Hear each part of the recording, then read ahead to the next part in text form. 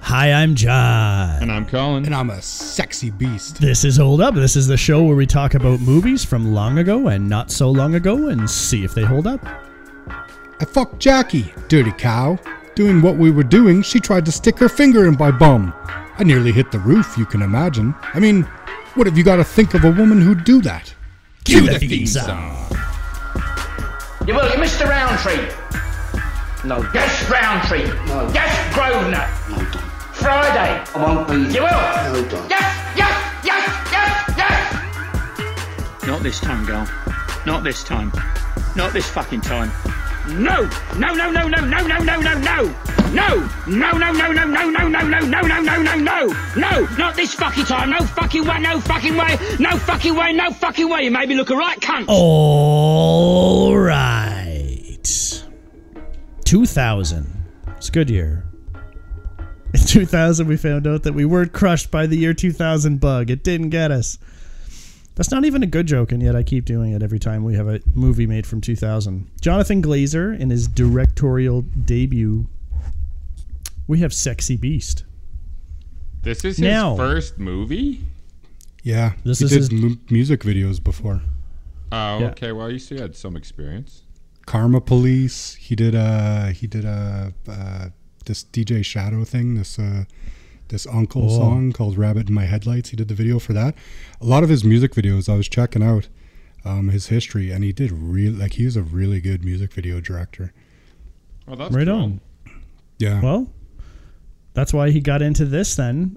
Ray Winstone, Ben Kingsley, and Ian McShane. Swearingen from Deadwood. Always he will be to me. That's one of the best me too. I characters love Swearingen. ever put to anything. Mm-hmm. Go watch Deadwood, but not the movies. What do we have in Sexy Beast? We got Gary, I guess his real name is, but Gal. Everyone calls him Gal. He's living the good life in Spain. He doesn't give a fuck when we meet him. He's frying in the sun, lathered in oil, kind of talking to himself about how hot and crazy things are, and he just lays there. He's like, this, you can just tell. It's a great way to open that way, that he's really enjoying his retirement. When on one evening he is out having dinner with friends, he finds out that some former colleagues of him are looking for him to maybe do some work, and there's a very serious man coming to talk to him about the job. Enough to make people like cry at a dinner table when that guy's not even present. And that would be Don. Interesting choice for a name. His name is Don Logan, but not Don in the sense that, you know, gangster flicks have a Don of a thing. This guy's name is probably Donald, and they just call him Don for short. Don Logan, played by Ben Kingsley, who's nominated for an Oscar for this, shows up, and is he a hard seller? Yeah, I guess he's a fairly hard seller trying to get Gal to come along and do the job. So things go a little weird from there, and there is or isn't a heist that's being planned, and there's maybe a little intrigue around that. And do we get to see the heist? What do we get to do? What do we do? What is he going to do? Is he going to do the heist? Sexy Beast! That's pretty much it. Hijinks ensue. Can't tell you the rest. Actually, I can, but we'll get to that. Hijinks That would ensue. That would set up the movie. I think also, looking back at it after watching it, people were also worried he was coming because, one, what's her name? Is it Dee Dee? Dee Dee, I think. Yeah, his wife? Who is the wife of the other guy? Jackie. Of yeah. H.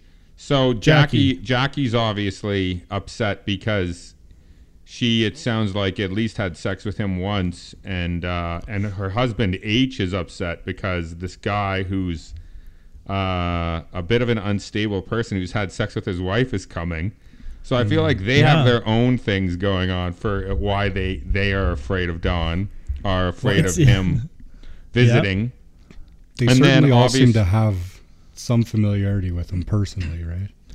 Yeah. His personality is toxic. I just remember watching, and everyone kept saying, well, you know, he's not that bad. He's not that bad. It's just like, well, everyone's on edge around him, so he's not that bad. And then it gets to a breaking point where they know that if they don't, you know, watch themselves, he could take it to a level that they don't want it to. So I think he's probably not that bad in the first 2/3 of the movie because everyone's watching, what they say and do around him and feeling very uncomfortable and anxious around him. So I feel like that's kind of the sense that I got watching the movie, because I also thought things escalated much quicker the first time I watched it too, and they don't escalate till closer to the third act, which is crazy.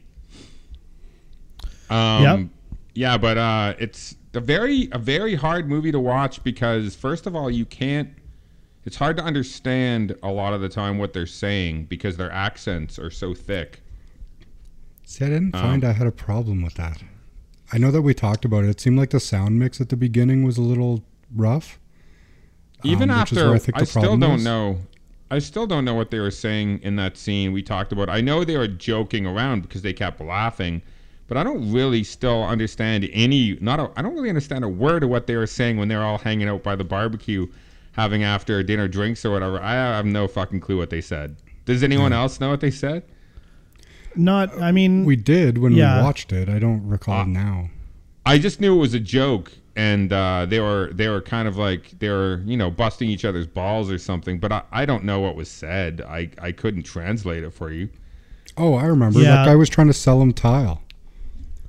It was just saying he could get some customized tile. There was something about tile. Yeah. See, at that point in the movie, you don't know the characters too well, right? You're getting a little bit of an intro to Gal, and then he's having dinner with H.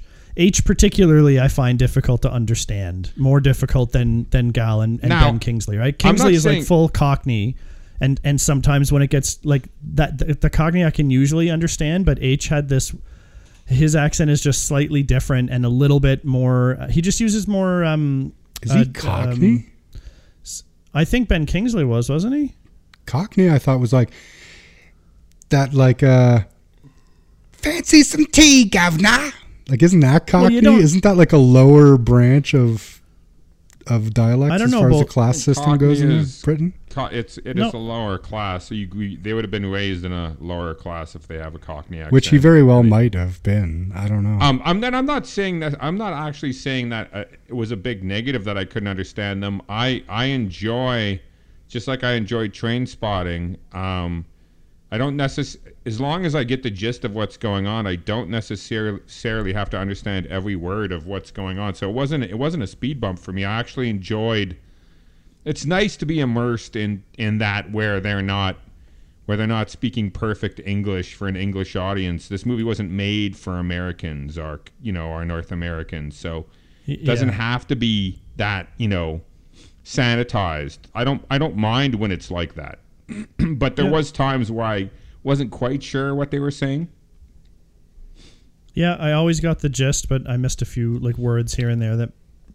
Again, not a big deal. It was, instead of being annoying as it might be to some people, it was immersive to me. It felt natural, authentic. It feels very authentic. Yeah. I would have liked to put on the subtitles, but I couldn't get those to work. Sorry, boys. What are you gonna do? What are you gonna do? But I love how they set up Gal's life there, because if you were into it or not, like he has a nice villa, very nice villa. But I mean, it's not like he had an ocean view or anything. He kind of had a view of a town. He was secluded in the middle of nowhere. Right away in the movie, you're getting the sense that he is likely ex-gangster. I think that, I don't know, that just immediately popped in my head, but maybe that's because of the remembrance I had of this movie. Because he seems a little young for retired. But I just love the way they show how much he enjoys his life, how much he loves his wife. He's doing what he wanted to do. What he wants to be doing, and if you like it or not doesn't really matter. There are definitely parts for me that I do like and parts that I wouldn't enjoy as much as he does, but goddamn, that guy enjoys his fucking life, and I like it. It endears me to him like right away. What did you like about his life? I loved his fucking life. What was wrong with his life? No, there's nothing wrong with it. Like, there's nothing absolutely. What didn't you enjoy? He has a good relationship with a cute woman, and he eats fine dining often. Drinks expensive wine and booze, I would imagine, and lays by the pool all day, soaking up the Spanish sun. Sounds pretty good to me. No, man. That's Look, like- there's no doing it wrong. I might pick a different locale and climate, slightly different, less dry. It looked very dry and He's right on the I water bet. there. You get a scene where it overlooks, and he's like actually overlooking water. all right. I didn't see that. I He's thought got a maybe they great were- spot, I gotta say. All right. Well, I find that Look, to be delish. yeah. And there's nothing wrong with it, man. There's nothing wrong with it at Hey all. guys, I didn't see this time, and I don't remember. So there's a boulder that comes and almost kills him at the beginning of the movie, like right at the beginning of the movie. Did Yeah. they Yep. show? Do they show like an animal or something like disturb that boulder, No. or does that boulder just come out of nowhere? No. Just comes out of nowhere. Yeah. I almost wouldn't have minded if you showed like some kind of a lizard like move a rock and it like roll over the lizard and I like think kill that the I think that lizard and- ruins it. I think that ruins it because the boulder is big time foreshadowing, right? Yeah, It's also creating I know. the escape for when they eventually kill Don Yeah. Logan. No, it's true. But that's the thing is that it not being triggered almost gives me like this like it's like the universe was telling him something. Do you know what I mean? Like there's guess. there's some big fucking problem coming your way. and and it's then gonna it'll like just get right miss ya. between you and the one you love, right? It goes right in between the two hearts in his pool. Yeah, So I it's thought that was funny, rock too. that split. Like, so it's all like on the nose, but like very good foreshadowing. Like it's not on the nose until you see what happens. It's not like Yeah. it gives it away. It's just a nice little nod that you're going to come within an inch of your life is basically what the message is. Yeah, the pool water was still pristine, even though all of the dirt and the boulder was in there. But I did find that surprising. yeah, I did too. But I mean, like that's nothing. I mean, it was no big deal. I just thought the pool would be a little bit dirtier. But maybe the chlorine took care of it. But yeah, no, that's the way he directed that too. It was very tense and felt very threatening immediately when that boulder like goes past his head. Mm-hmm. And then Yep. the water splashes on him. I mean, it's great directing. This guy, for never directing a feature before, this is I've found this movie to be very well directed in most places. It is, and the cinematography is great. Yeah, I thought this movie is great, and I don't know, man. I like this movie. The way that it's shot, the colors of it, like everything about it seems to be really fucking brings you into that world. And the whole blocking of Ben Kingsley when he's in that villa with them, like I love all that shit. Because like we were talking about it when we were watching, we were like, we get this sense that he is this terrifying man, and you don't know who's coming, right? It's like John said, they're at the dinner. The very mention that this person is on his way is enough to be bringing tears to some people's eyes. Like the power and the ferocity, I guess, of the guy that's coming is so impressive that people are moved by it before he's even there. And then when he comes, he's this kind of like unassuming, smaller guy, like dressed nice, pressed white shirt, right? And you see him just get off. There's no words, anything. And then when he gets out of the car, it seems very peculiar right away because they're like, Don, and he's like, I'm sweating, my shirt's sticking to me like a cunt. And then he like walks in the house and that's all you see. Yeah. And it's like very unassuming. And then he continues to be, there is the threat of violence or that he is dangerous, He's but ready to you don't pop. see this stuff. And the thing is though, that I at first was like, man, like there's gotta be eventually some kind of a violence or whatever. And he does eventually breaks into the room and he starts smacking him, but nothing serious. But the thing that's awesome is that he is able to grasp power and take the alpha kind of control of the situation in every scene, right? You see when they're all sitting in that living room thing, he's sitting above them on that little step.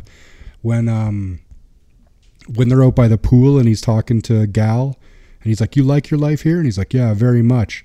And he just pulls them over to the table. Do you know what I mean? Like he's always forcing people to do his thing. He's just very in control. He knows how to throw that weight around, I guess. I find that to be so awesome the way Ben Kingsley did that, because he seems unassuming. He's kind of a little guy, but then you can see that he holds a lot of power.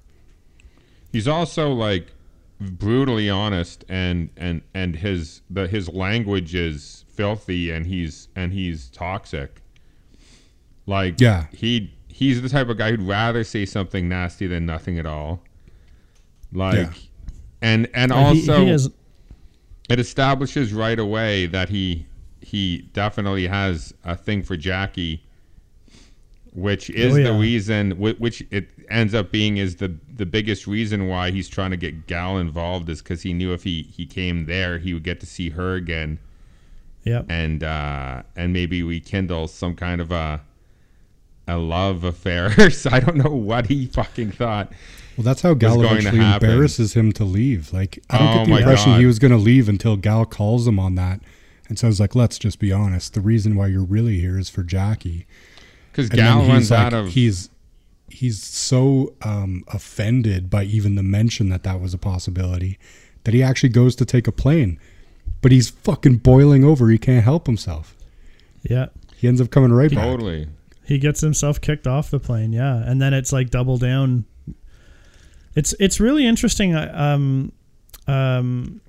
Ben Kingsley nominated for an Oscar for this, obviously great, but I loved Ray Winstone as well, the guy who plays Gal, the main guy. I thought he did a really fantastic job, and he had to do a crazy range of emotions from, you know, confident, happy, satisfied, in love, and then, you know, worried, concerned, all that, like down to downright terrified.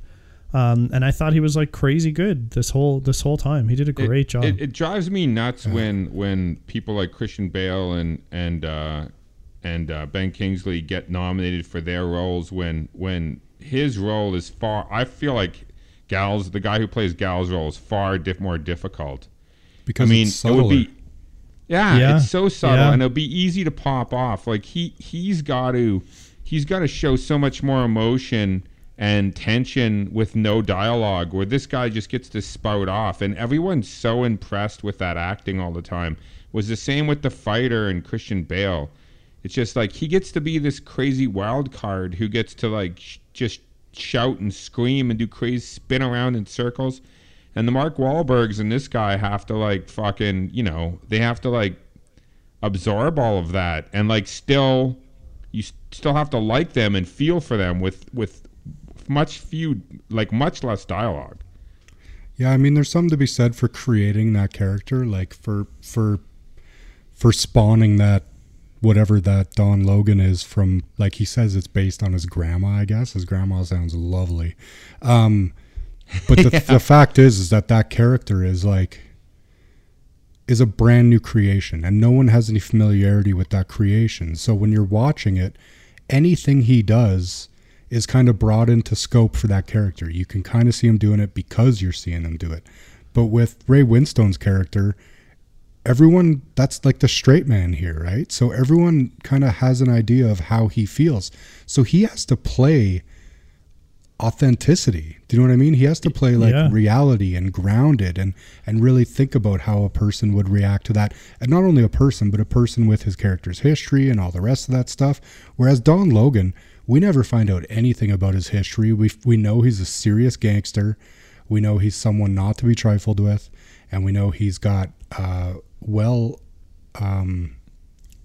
friends in high places, right? Yep. Yeah. Not necessarily friends, though, as we learn. But yeah.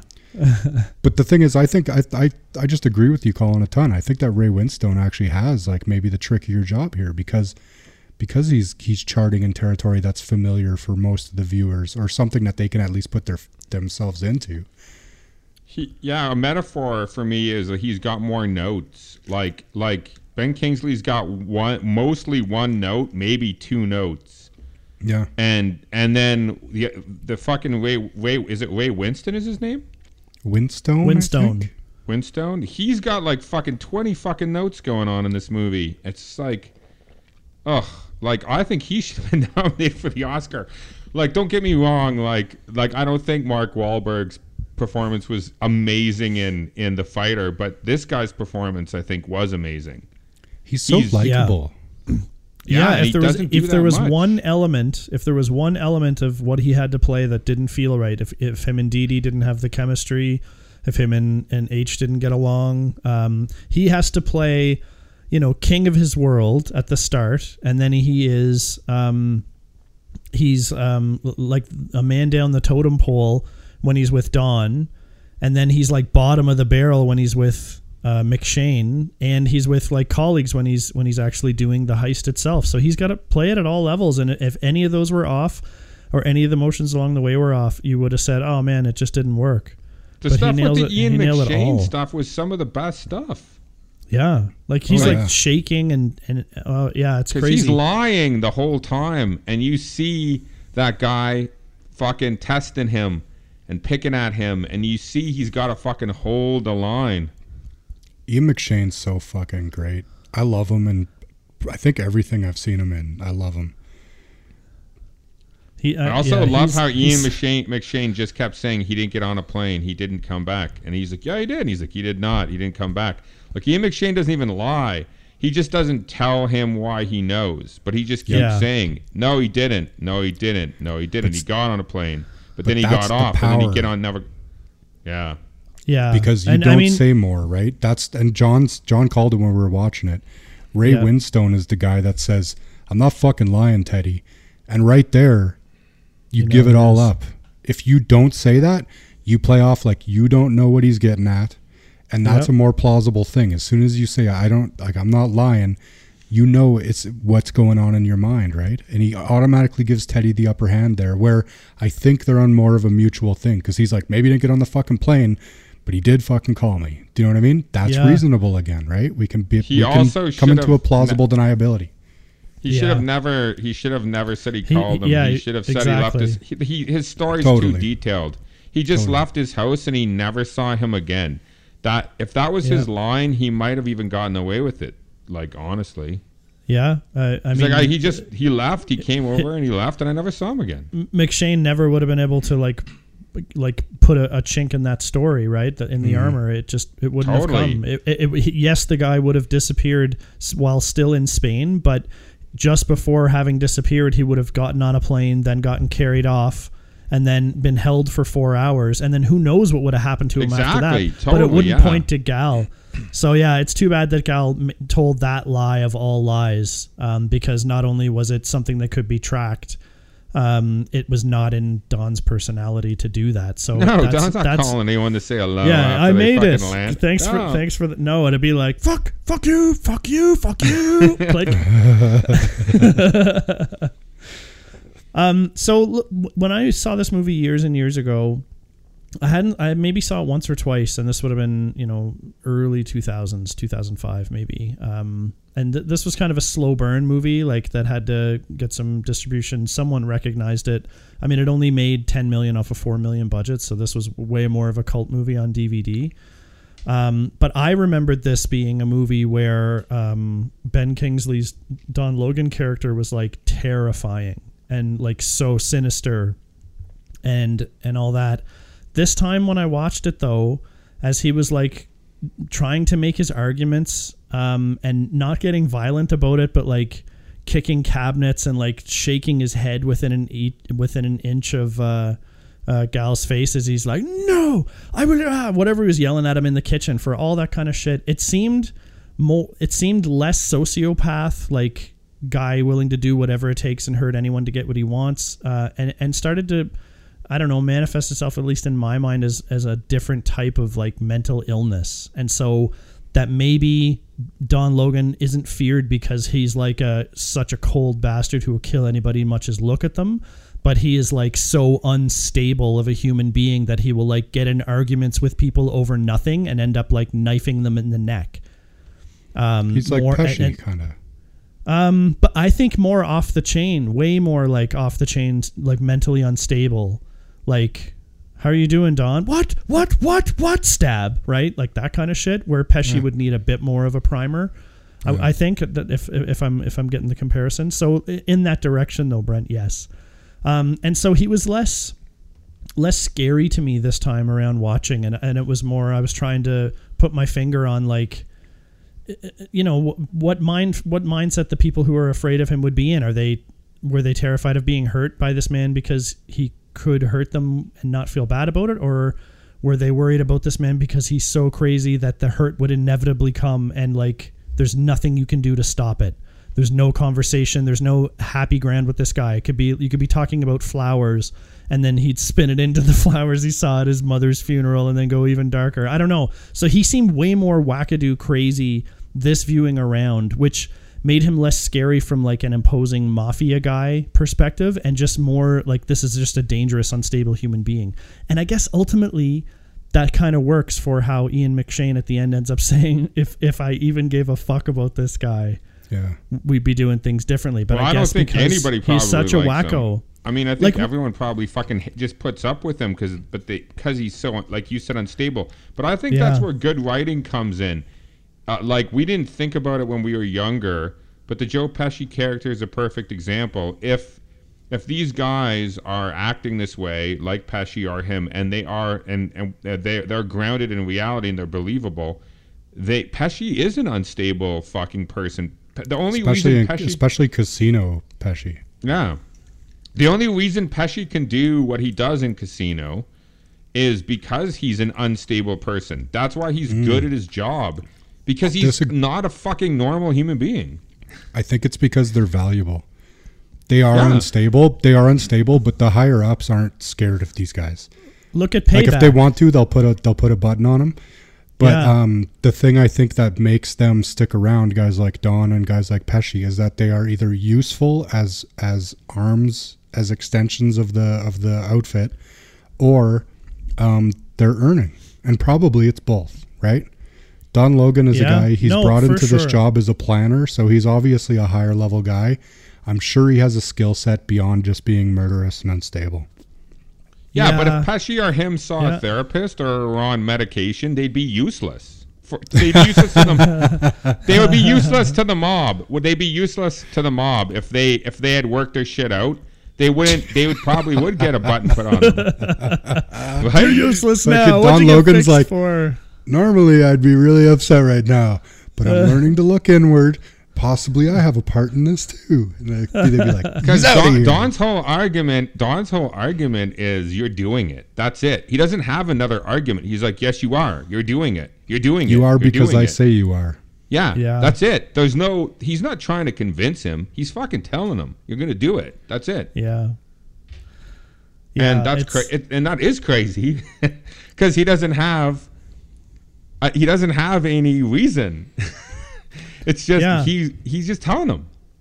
Well, I mean, he does have a deeper reason, but still, he seems like obsessed with that it has to be Gal. Which is great writing again, because if he didn't have that deeper reason, it wouldn't make any sense. So good writing again. Yeah, it is this same from Payback that we did. Val Resnick is this sociopathic guy, right? He's useful. He's what they call him, a sadist. You lack compunction, right? So they're like saying about how useful he is. I still just it doesn't change anything. I just still feel like Don is a crazier person than Val or any of those other similar guys. Way more unpredictable. It makes him so interesting to watch because I would be terrified of that person too. Absolutely terrified. That was what was also terrifying. So great about The Sopranos too, was that The Sopranos delved into the psychosis of not just Tony, but do you guys remember when, I mean, other characters it delve into too? What's the guy with the salt and pepper hair? Paulie. Yeah, like Paulie with living with his mother, and he went to that was it a psychic, and all those dead people were like haunting him and stuff. Yeah. Without that, you don't have three dimensions. If they're just like a psycho for that was the problem with bad guys in previous movies we watched, like Tombstone. There's no reason for those guys to be the way they were. They just would fucking say out loud that they're just gonna disturb people's weddings and kill their wives and stuff, and then they would just do it, and then they would be like, "Man, we're crazy." So well, and you have the best. You have the best term for those guys that I find myself using, which is the mustache twirling bad guys, because that's exactly what they are. They're just one-dimensional bad guys from like our cartoon childhoods, right? Where they're just bad because they need to be the bad guy in that flick. Like that's their role, right? Instead of having that depth of character or any kind of nuance to them, where you can see beyond it. And you're right, that's good writing. That's like this movie, if you think about it, without the love interest, we'd be saying right now, but why does Don need to come back for fucking Ray Winstone? Because Ray never does anything. I know his character, Gal, sorry. He comes back for Gal because Gal never does anything. We never see him do anything that nobody else could do, right? Mm-hmm. They're all just chiseling out this rock in this vault. And there's a bunch of guys there who are obviously pros. And then they get in and that water rushes through and that smoke pack that Teddy put in explodes and Bob's your uncle. Everyone's just crowbarring fucking safety deposit boxes. So we never see Gal have an expertise put into practice. Yeah. But the thing is that to save us from that question, you put the Jackie thing in and all of a sudden that's all we need, right? Don came back and the whole, like, it's just this beautiful fucking network, interconnected kind of storyline. That's why he was selected. Yeah, why he was selected is totally answered. It's just like it was personal for Don is why he was selected. Which I think is also why he takes no for an answer at first. Yeah, I think Gal might have been able to say no and just persist with no, and I think that Don may have gotten to a place where he was just like, "Fuck it." Like, you're dead to me, and then he's like, you better never fucking come back. And then he'd leave, but I think he offends him, and I think it's that offense when he says, like, you came back for Jackie. And that's why he's in the airport. You can see him shaking. He's this fucking, it's this very noticeable anger. And then he gets on the plane, and one of my favorite things when he's smoking, and she's like, you're going to need to put out that cigarette. And he's like, well, I'm not going to. Your move. I fucking love that when he just says, like, I'm not doing what you're saying. So balls in your court, man. Yeah. Well, the other reason, though, too, that I think he's not as persistent in the beginning is because the longer that it takes him to get Gal to say yes, the longer he gets to hang out with Jackie. So, that makes sense to me, too, because, like, he wants to be around her and stuff, and he hasn't been able to, like, get her alone or do anything. So he doesn't really go from 0 to 100. He, like, works his way up into it. And then when he gets really persistent and Gal feels like he has no choice, because Gal, when he does that, that's his end move. He's like, either Don's going to kill me. Don's going to kill me either way. Don's going to kill me if I don't go. Yeah. And if I say this, Don might kill me, but maybe he won't. So, like, that's his only choice. Mm-hmm. And it works for a little bit. But that's what's great, too. It was so close to working. Yeah, I think if he had not done that, I think it would have been best. He would have left. He would have realized things weren't going to work with Jackie. But I think he had to do that. And I like how he even says to him too. He says, "Don't say that shit." But you know what? If you don't want to do the job, then fine. Like, that's fine. Then if that's what your decision is. Yeah. So he tries to, like, flip it, great dialogue and acting there too as well. Yeah. I love that when they're talking and he's like, no, he's like, is this a fuck off? And he's like, no. And he's like, I'm just done. I'm done with that. And he's like, why are you done? And he's like, I'd be useless. And what does he say? Fuck, I lost the line. I had it in my head. Useless he's how? Like, yeah, useless how? That fucking whole way that breaks down. Like, in all ways. Like, yeah, in all ways. Thank you, John. My fucking mind elapsed as usual. But, like, I just love all the dialogue between him and Gal, because you see actually that he really actually seems to like Gal. Like, I get the impression, I don't know about you guys, but that no one else could be refusing Don like Gal does. There is obviously some respect, and he seems to honestly kind of have some kind of an affection, some kind of an affinity for Gal. That I don't think is present. Yeah. Like, H doesn't get a fucking piece of that, but Gal gets Gal gets a little bit of, like, a little bit of, like, friendship conjuring, like with the punch on the arm and all that stuff. He respects him at Gal. Least. Yeah, at least he does. I think in an organization like they would be somewhat a part of, if you can call it an organization. I think Gal would be, like, respected. He'd done a prison stint. I think he said 9 years, right? And that, like, you can tell that he's not cool with that. And this is his reward, right? His 9 years in the can. Now I get to live like my best life, which is another reason they only fill you in on later on why he was enjoying his life so much at the start. Which he probably also respected him too, because he's spent 9 years in jail and he never ratted anybody out and stuff. So he is a good guy, right? He's like a solid guy.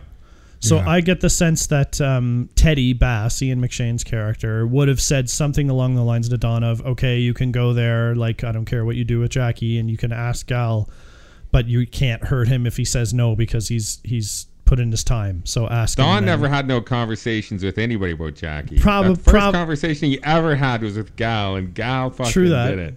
Yeah, but maybe Teddy is smart enough to realize why Don would want to go Don see. will be like, I'm going to go get him. And he's like, because he'd be like, where is Jackie these days? Teddy is as sexually liberated as they come. I think if Don was going to confide in anybody, it might be Teddy. No, but I'm just saying, Don's not the type of guy who's going to chat with anybody. He's just like, I think we should get Gal. Just being silly. And then he's like, I think we should get Gal. And he's like, okay, get Gal. And he's like, yeah, I'm going to go get Gal. That's what it worked out to. Yeah. And then when he tells him, I like, it's actually, I love the scene when when Gal confronts him with it. I fucking love that scene because that's some of the best performance by Kingsley. Yeah. Because that shit's not one note. That's where Kingsley doesn't know what to say. That's the first time Kingsley's thrown for a loop. Yeah. So that's his best acting. That's his best acting because his reaction to it and the things he says and the way he acts are very good. I really like that scene. Yeah. I like that scene and I like the plane scene because they are different sides of Don than we see the rest of the time. The rest of the time we see that aggressive stuff. But like when he's on the plane and when he is in the room and they're going to confront him about getting kicked off the plane. When he tells the and he story. pulls that story about being sexually assaulted. Yeah. Those are different sides of Don that we see. We see like this manipulative, like willing to go to any lengths.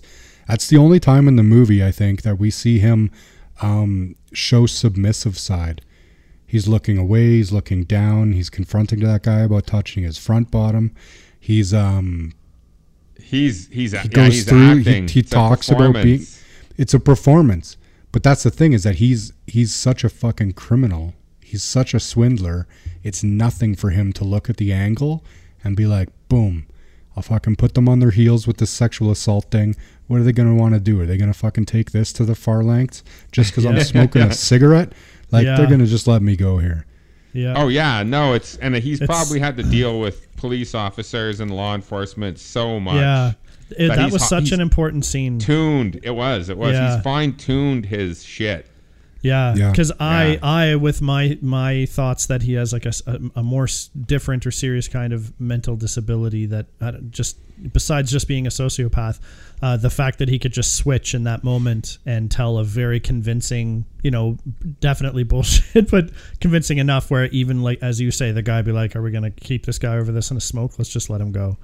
Yeah. Serial killers are like done that some before, of the best. So sociopaths and serial killers are some of the best liars. I mean, they're best liars in the world. Yep. They get away with it for so long because they get interviewed by police and they lie their way out of it and they look for another suspect and then they keep going. Yeah, it's because there's no pulse. There's no polarization there. There's no anxiety behind the There's no guilt. They have no guilt totally. No, they can just Don definitely has no story. Guilt. Yeah. No, I get the impression he doesn't have any guilt. He has no problem coming in there and fucking with everyone's what are they called? The woosah. What's the what does he say in Bad Boys? It's his place. It's his mantra? No, I can't remember. Woosah is a mantra, isn't it? No, woosah is his mantra, but he's like you're fucking with my chi. I can't remember. Nah, it's not chi. It's like a proprietary word for bad. So boys. What do you guys think of the ending when he comes back? Well, not the ending, but the ending of Don when he comes back and that kid. So why does that kid come out of the shadows? Because what does Don say to make that kid activate and come with the gun? Don was outside their home. Oh, he smashes him with a bottle over the fucking head. Well, they're yelling loudly. So the kid is Enrique. I didn't know his name until after. He's hiding till he gets hit with the bottle. And then he fucking comes. Yeah, then he comes with his rifle, but he can't do it. And it's also tense throughout that kind of ending scene, or not ending, that part of the movie. It's also tense. And then he takes the gun, belts the kid, and then Dee Dee. And then Dee Dee's gonna do some shit. Pulls out looked like, I guess since they were in Spain, I don't know, maybe it's a Benelli, which is an Italian shotgun. I don't know why I said that, but anyway, maybe there's a Spanish over-under shotgun that they had in the house, and it's loaded. But then we cut, which is another part of the movie that I like, to Gal doing the job. It's the only way. Yeah, it's the only way that wouldn't make the story suck. Because if that was all just one long linear thing, that would be the climax of the movie. Yeah. But what do you guys think about the craziness? Like, because not only does she shoot him, but then they all go over and start like mercilessly beating him, except for H, who's like totally wusses out. I mean, I lost all my respect for H. He comes over at the end. Except that he comes over and like after he's completely been beaten to like almost near death. Yeah, but it's after he like says, "I fucked your wife." He gets like, I don't know what it is. He gets something heavy by the barbecue or by the cooking area and smashes him in the face. As far as we know, that's the killing blow, because that's the end. But There's no way he would have survived. What's his name? Shoot him. Dee Dee comes over and shoots him. Dee Dee comes over and puts one through his heart. But that doesn't kill him. It's the final blow to the face from H. Jesus, Don is hard to kill. That's how fucking scary that guy is. And then she realizes that beating and kicking him with her heels and them all pounding him isn't going to finish him off. So she runs over and gets her gun again. Yeah. And then she fucking blasts him close range. But you know what, though? I did think that was kind of... It wasn't a huge speed bump, but like when she shot him in the chest point blank in the heart. Gargling and chatting still. It's just like, nah, that's weird. The gut shot, definitely. That would be like one of the most painful things to do. But right through his chest. I guess she could have missed his heart. What was it on Enrique, you say, is the boy? Yeah. So the whole beginning of the setup of the relationship with him, like you can get the idea that like Gal and Dee Dee, this is almost like their surrogate son. Yeah. Do you know what I mean? Yeah. Like they've just kind of adopted him. He's like a kid from the town. He works for him, but more than working for him, they've just kind of adopted him, and he lives there and hangs out with them. He's like a friend, I guess, of the family. Right? Yeah, they go hunting. They go hunting at the beginning of the movie. Yeah. Yeah, him, H, and Enrique. Enrique, and go hunting. Yeah, and they like it's all fun and games there, and like you just that hunting scene shows exactly too that kid isn't an employee. He's like a member of the group, right? Yeah, yeah. And so when he sees Dawn at the pool the first time when Gal and Dawn are talking, you see he's like looking at Dawn because he senses that something's up.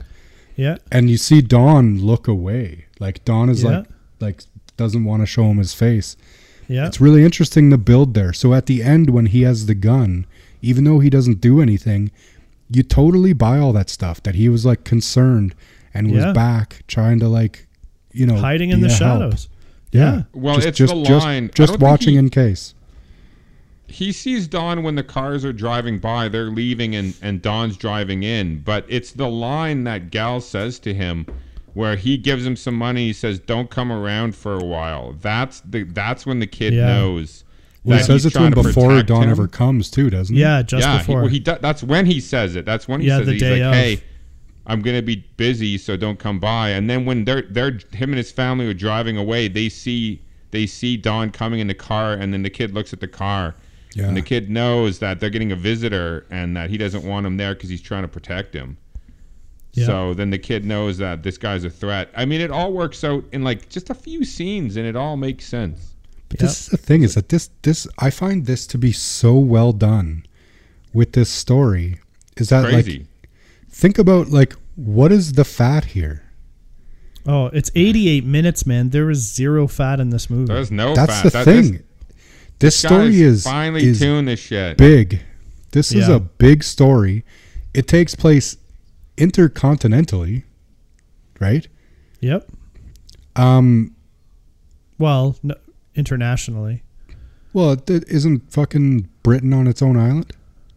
Yeah, it's still just a nation. I think if you're going between continents, is intercontinental. Anyway. Fine, I'll willingly soak up the wrong the on grammar person strikes But- again. that. But anyways, internationally for sure, right? Yep. They're crossing borders. Doesn't matter if it's continent or not at these days. But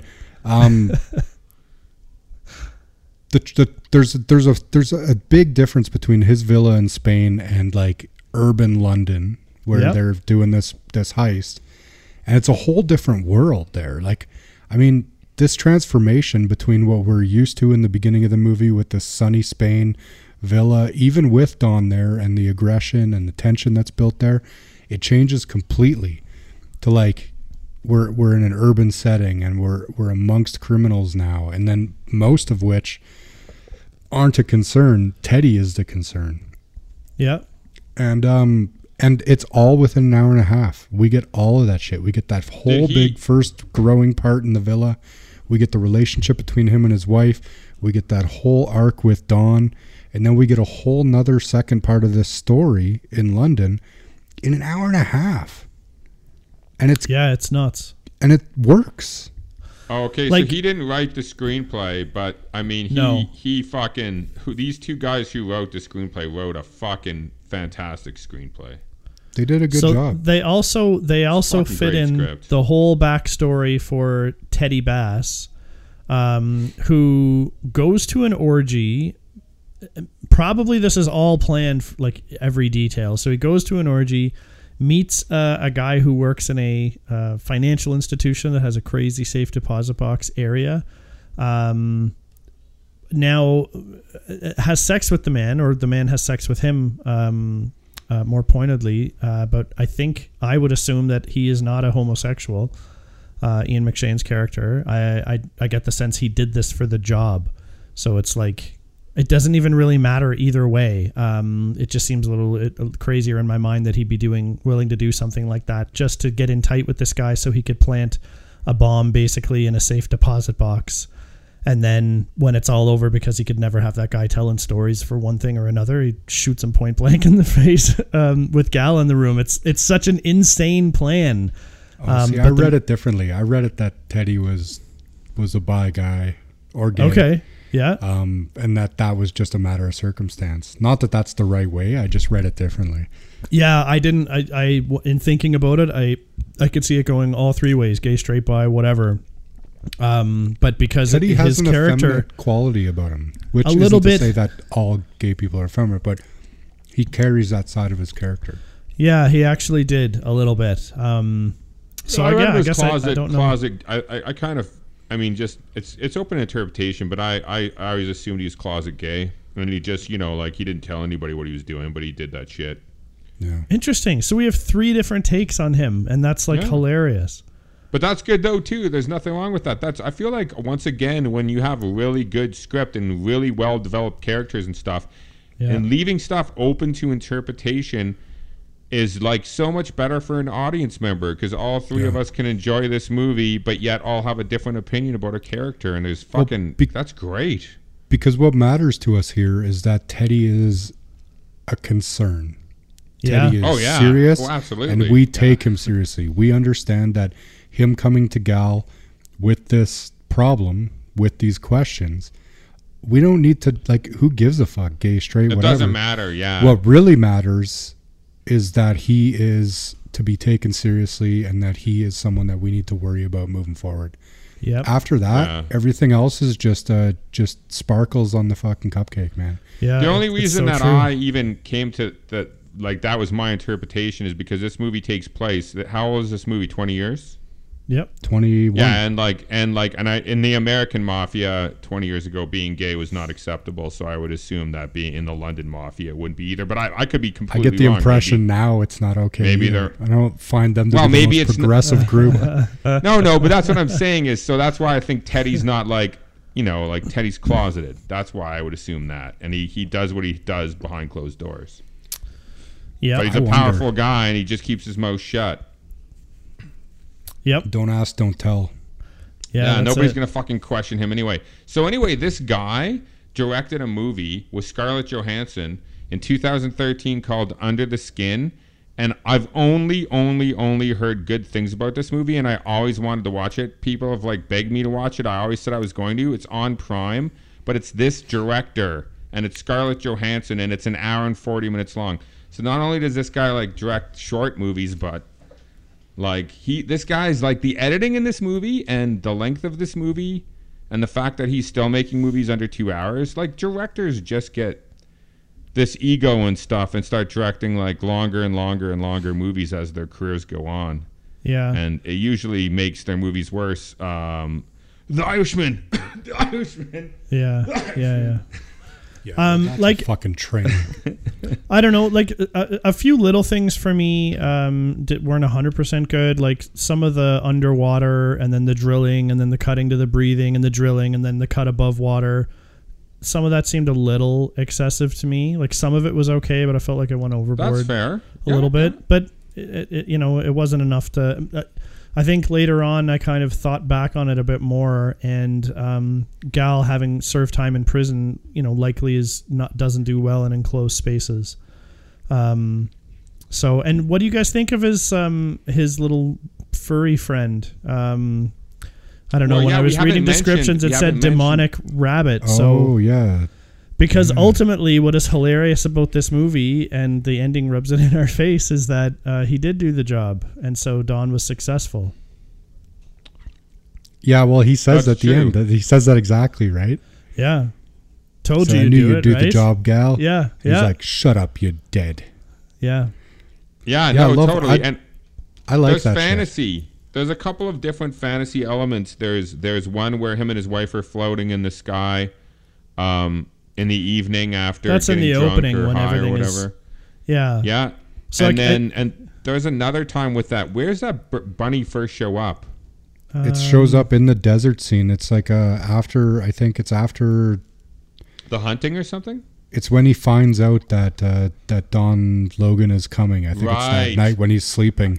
He He has sees a the dream. bunny on the Yeah. horse in the plains, in the arid plains, whatever the fuck.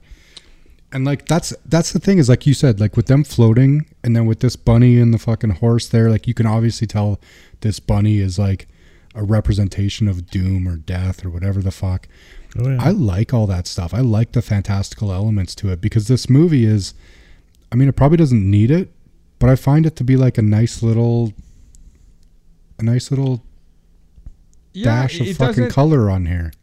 Yeah, I think he was a very young director, and I think it was a little avant-garde stuff he was throwing in there, but it definitely lends to the humor of the ending. I feel like if he didn't have that thing at the ending, then that stuff should have just been taken out.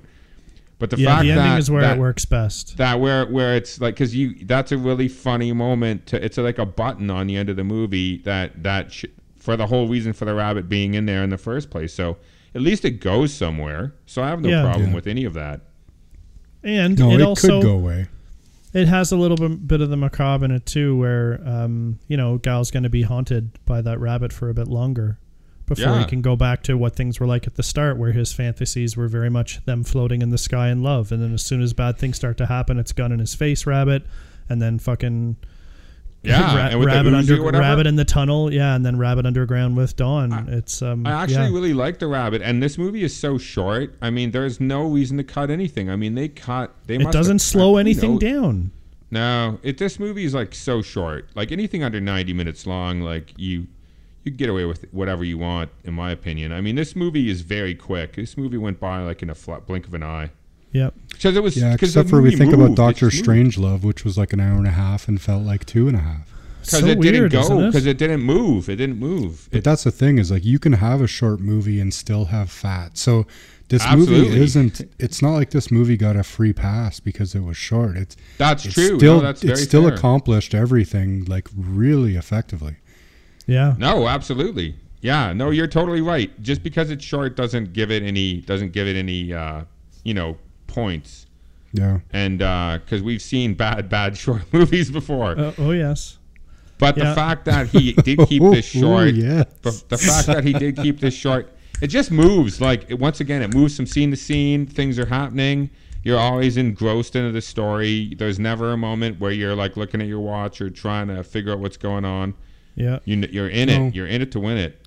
I mean, and the pacing of the whole first part of the movie is definitely slower. So, yeah, which is great. you I don't mind so much. No, I don't mind either. But I mean, if you really wanted to nitpick, you could ramp that up. But I feel like it actually, I feel like the pacing being slower with the manic pace of Ben Kingsley's character, I find that those things counterbalance each other really well. Yeah. And it creates a space that's like, it's like equilibrium, right? So I don't actually even mind. But if you wanted to fucking nitpick, I think you could nitpick the pacing there. It takes a while. This is very much like feels like an art movie almost in those ways when he adds that stuff as well. And this our Paul Helmer, who used to be on the show, this was his favorite movie.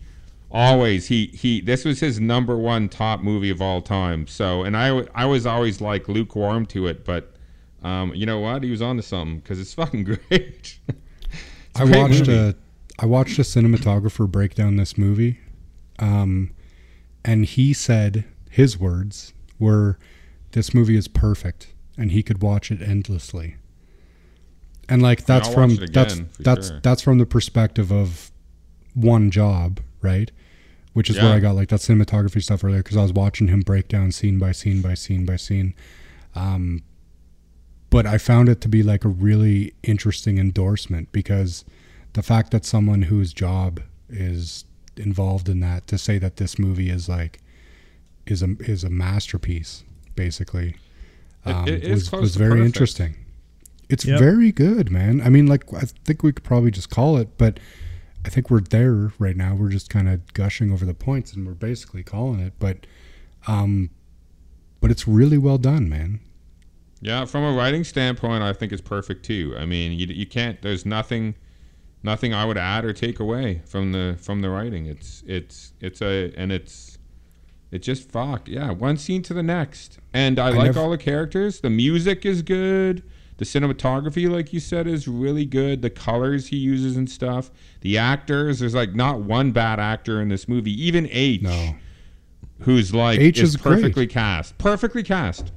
H is great. I expect to see H in Arizona almost. Yeah. You know what I mean? He's exactly that guy.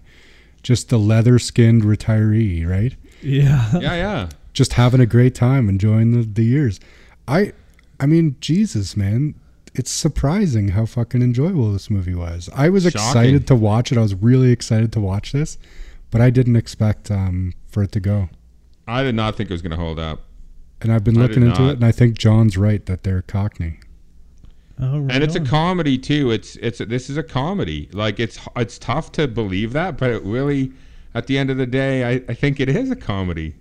It really is. I think it is. I think that's that one surprising thing. Yeah, I think it has to be where I was saying earlier that I thought that Ben Kingsley was scary last time around, and this time it was more like comically over the top, disturbed almost. Yeah. I laughed at a couple of times when he's losing his shit, but it might have been just laugh of disbelief. Like, can you imagine speaking to someone like this? Holy fuck. And until a certain point in time, like, it's like, why wouldn't Gal just keep saying, no, thank you, no, thank you, no, thank you, and just keep going back and forth? Because how are you ever going to agree with a guy who's just screaming yes in your face? But what the movie does so well is that people eventually break from just, they're like, I have to try it in a different way. Look, Don, look what?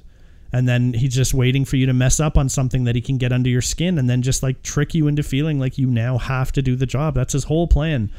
It's crazy to watch. Absolutely. Yeah. Brent, you want to take us home on this one? Colin, who wants to call it? I think it's not going to be a big surprise. I'll go. I don't think any fucking surprises here. It totally holds up. I mean, this movie totally holds up, and it is 100% worth a watch. Probably at least two. I really love this movie. I was going to watch it again today. I watched a bunch of stuff about it and read stuff about it, not because of the podcast, but more just because I was like, I fucking really love this movie and I want to learn more of why, right? Yeah. fucking love the characters in here. And at first, I was watching Ben Kingsley, and I felt like I wanted someone more ferocious. Like John said, when he first watched this movie, he remembered that guy being a ferocious presence. And then watching it now, it felt different. But I don't even mind that, because I wanted him to be more, but then after thinking about it, I was like, no, he's pretty appropriate, because he's just, like one of you guys said, he's just unstable enough to be concerning. Because anyone that's that crazy, you don't know what he's going to do. So the fear comes from that instability, and just like, you constantly have to be on alert, right? Always speak delicately to him. Never fucking outrage him, because it could come back very badly. So the whole fucking pacing of this movie, I felt really nice about. I like the softer like entryway, and then it doesn't really pick up a manic pace later. It still becomes a thing where he's like dealing with this tense Teddy situation. And then again, Ian McShane, fucking come on, put Ian McShane in every movie for me from now on. I love him. Deadwood, fucking John Wick, this, wherever he's in, fucking Hot Rod. Come on, Ian McShane's a fucking good I love him in Hot Rod. He is fucking my favorite thing about Hot Rod. I love the chemistry between him and Andy Samberg is one of the greatest things about that and in that movie. It's great. It's so you good. couldn't beat a drum. And then he like freaks out. It's just because Andy Samberg does go from 0 to 60 when I think he calls him Frank. I think his name's Frank in the movie. When Frank gets under his skin, he goes 0 to 60. Yeah. He gets so upset. You couldn't beat a drum. I love that line. Anyway, it's. Hey, he hasn't finished. He hasn't finished. Oh, sorry. No. I'm good. I don't know what else I'd say. I would just gush over the movie for a while. I love gangster shit, and I love British gangster shit. And I love that this is British gangster shit that's not fucking Guy Ritchie. It doesn't have all that weird fucking polish on it and all that weird glitz. It's just hard men put in interesting situations. Like, you don't ever see the fucking gangster in retirement. It's really interesting to see because we even talked about, this is a story about a henchman, basically. Pretty much. It's not the top dog. It's not anything. It's just like, this guy fucking made it, and now he's getting pulled back in. Yeah. It's just a great little fucking ditty.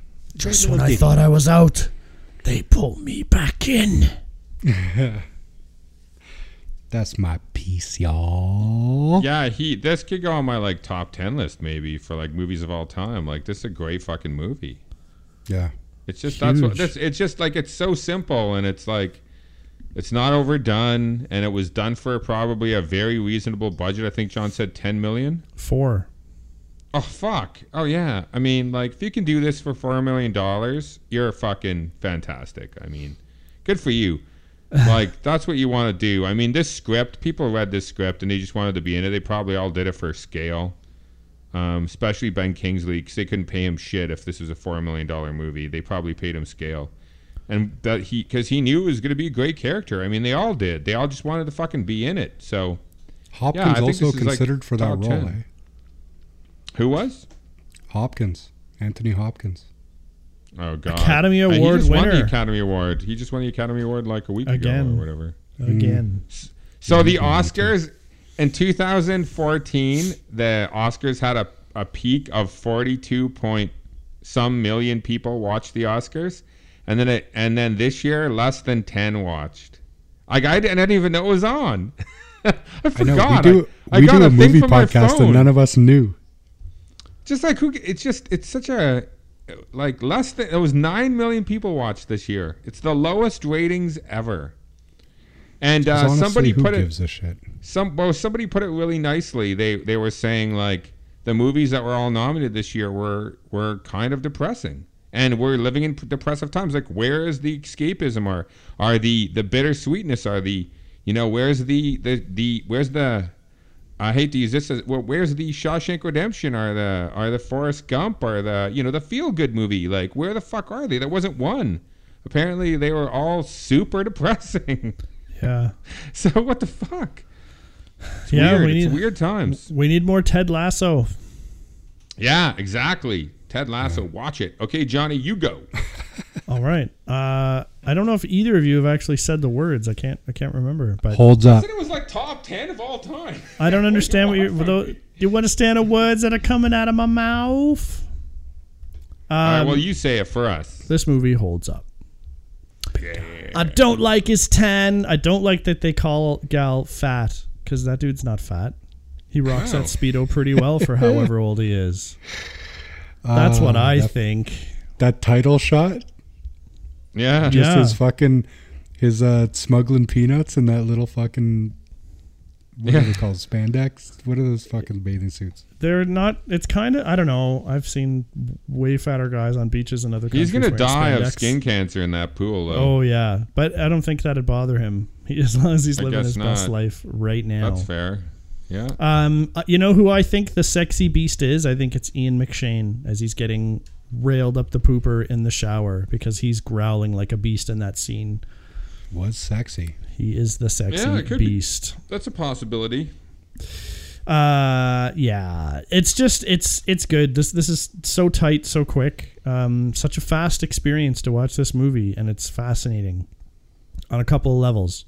I think you could think Don is a total joke in this movie, and still the way the movie goes, the way they structured it, it's really great. If you told this movie linearly, it wouldn't work. And I was also worried before we watched it, because it's been maybe 15 years since I've seen this movie. I was worried that most of the movie was going to be about Don trying to convince Gal, and I couldn't quite remember how it all kind of shook down and how much of the movie was dedicated to Ben Kingsley screaming and doing his thing. And maybe I'd be one of the people who say I wish he had wound up and done something a little bit more hinting at his potential violent outbursts. It takes a long time for him to freak out and go slap Gal out of bed, which is weird. But if you're fearing this guy, maybe something a little sooner. But you know what? It doesn't even matter, because not before too long, it is getting crazy fucking serious. And people are getting shot and have their heads stomped in and doing big heists and getting shot in the face. So you know what? Boom, you get all that in 90 minutes. It's fucking right on. So if you've never seen Sexy Beast, go get it. But the screenwriter was smart not to do that, though, because where do you go from there? You have nowhere to fucking go. Like, you can't go there until later. If you do, like, then what? Then what's next? No, Kingsley getting shot and killed is the fucking climax. No, but I just mean Kingsley going into his bedroom and slapping him awake and smashing a bottle over his head. If he did that when he first showed up, there's nowhere to go. Like, no, what's he I know. gonna do next? I didn't want him to do something so crazy, but a hint, just a little hint, maybe. It's just tension, man. It was just He tension. pisses on his floor. What else do you want? Yeah, no, He I does guess he piss does on his piss on his floor. Yeah, and it's carpeted. That just led more to the crazy Who carpets conspiracy. a bathroom? Yeah, That that's is a bad weird. idea. That's a bad idea. That's not a In good idea. Spain? Come on, it's got to be humid Yeah. as fuck. No doubt. No doubt. All right. Well, fun times. I like these ones. It's good when we have movies that we can agree on. Fuck yeah. What's next? What's next on the is list? Time to Kill, isn't it? Oh, is it?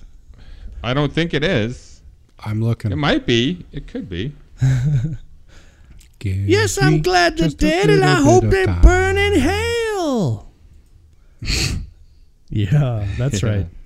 right. Samuel L. Jackson, Matthew McConaughey, Sandra Bullock, Just crazy cast. in Kevin that movie. Spacey, Donald Sutherland. No, time. Okay, Time to Kiefer Kill is Sutherland. two weeks It's Better away. Off Dead. Next week is John Cusack. Oh my God! In the Better 80s Off comedy Dead. Better Off Dead. Oh, I look forward to that. I haven't seen that movie in 20 years. I want my $2. This is it. Yeah. Check out on our Instagram at holdup_podcast. We putting up polls every week now to see what you think of the next movie's going to hold up or not. So watch for the poll for Better Off Dead. Everybody's been voting. It's And been get good. it in ya. I don't know where we're going to find this Watch one. for that poll. Sexy Beast was pretty easy to find. Time to Kill This pretty easy to was find. free. This was Better Off Dead was free on YouTube a while back. You could watch it for free on YouTube, and it was legal. There you go. So we'll maybe see if we can find it there. All right, cool. All right, folks. This is a fun one. Sexy Beast. Go check it out. We'll check you next Sunday when we drop our next episode. Better Off Dead. So, really appreciate everybody listening. Thanks for coming out, and as always, enjoy your shit. Thanks for listening, everyone. Make sure you follow us on Instagram. Our handle is holdup_podcast. You can fire us a comment or two, add a movie to our wish list, and we always post a hint about our next episode in the middle of the week. Feel free to drop us an email directly if you've got some feedback for us. Our email is podcast.holdup@gmail.com. Our podcast can be found where most podcasts are these days: Podbean, iTunes, Google Play Music, Spotify, and Player FM.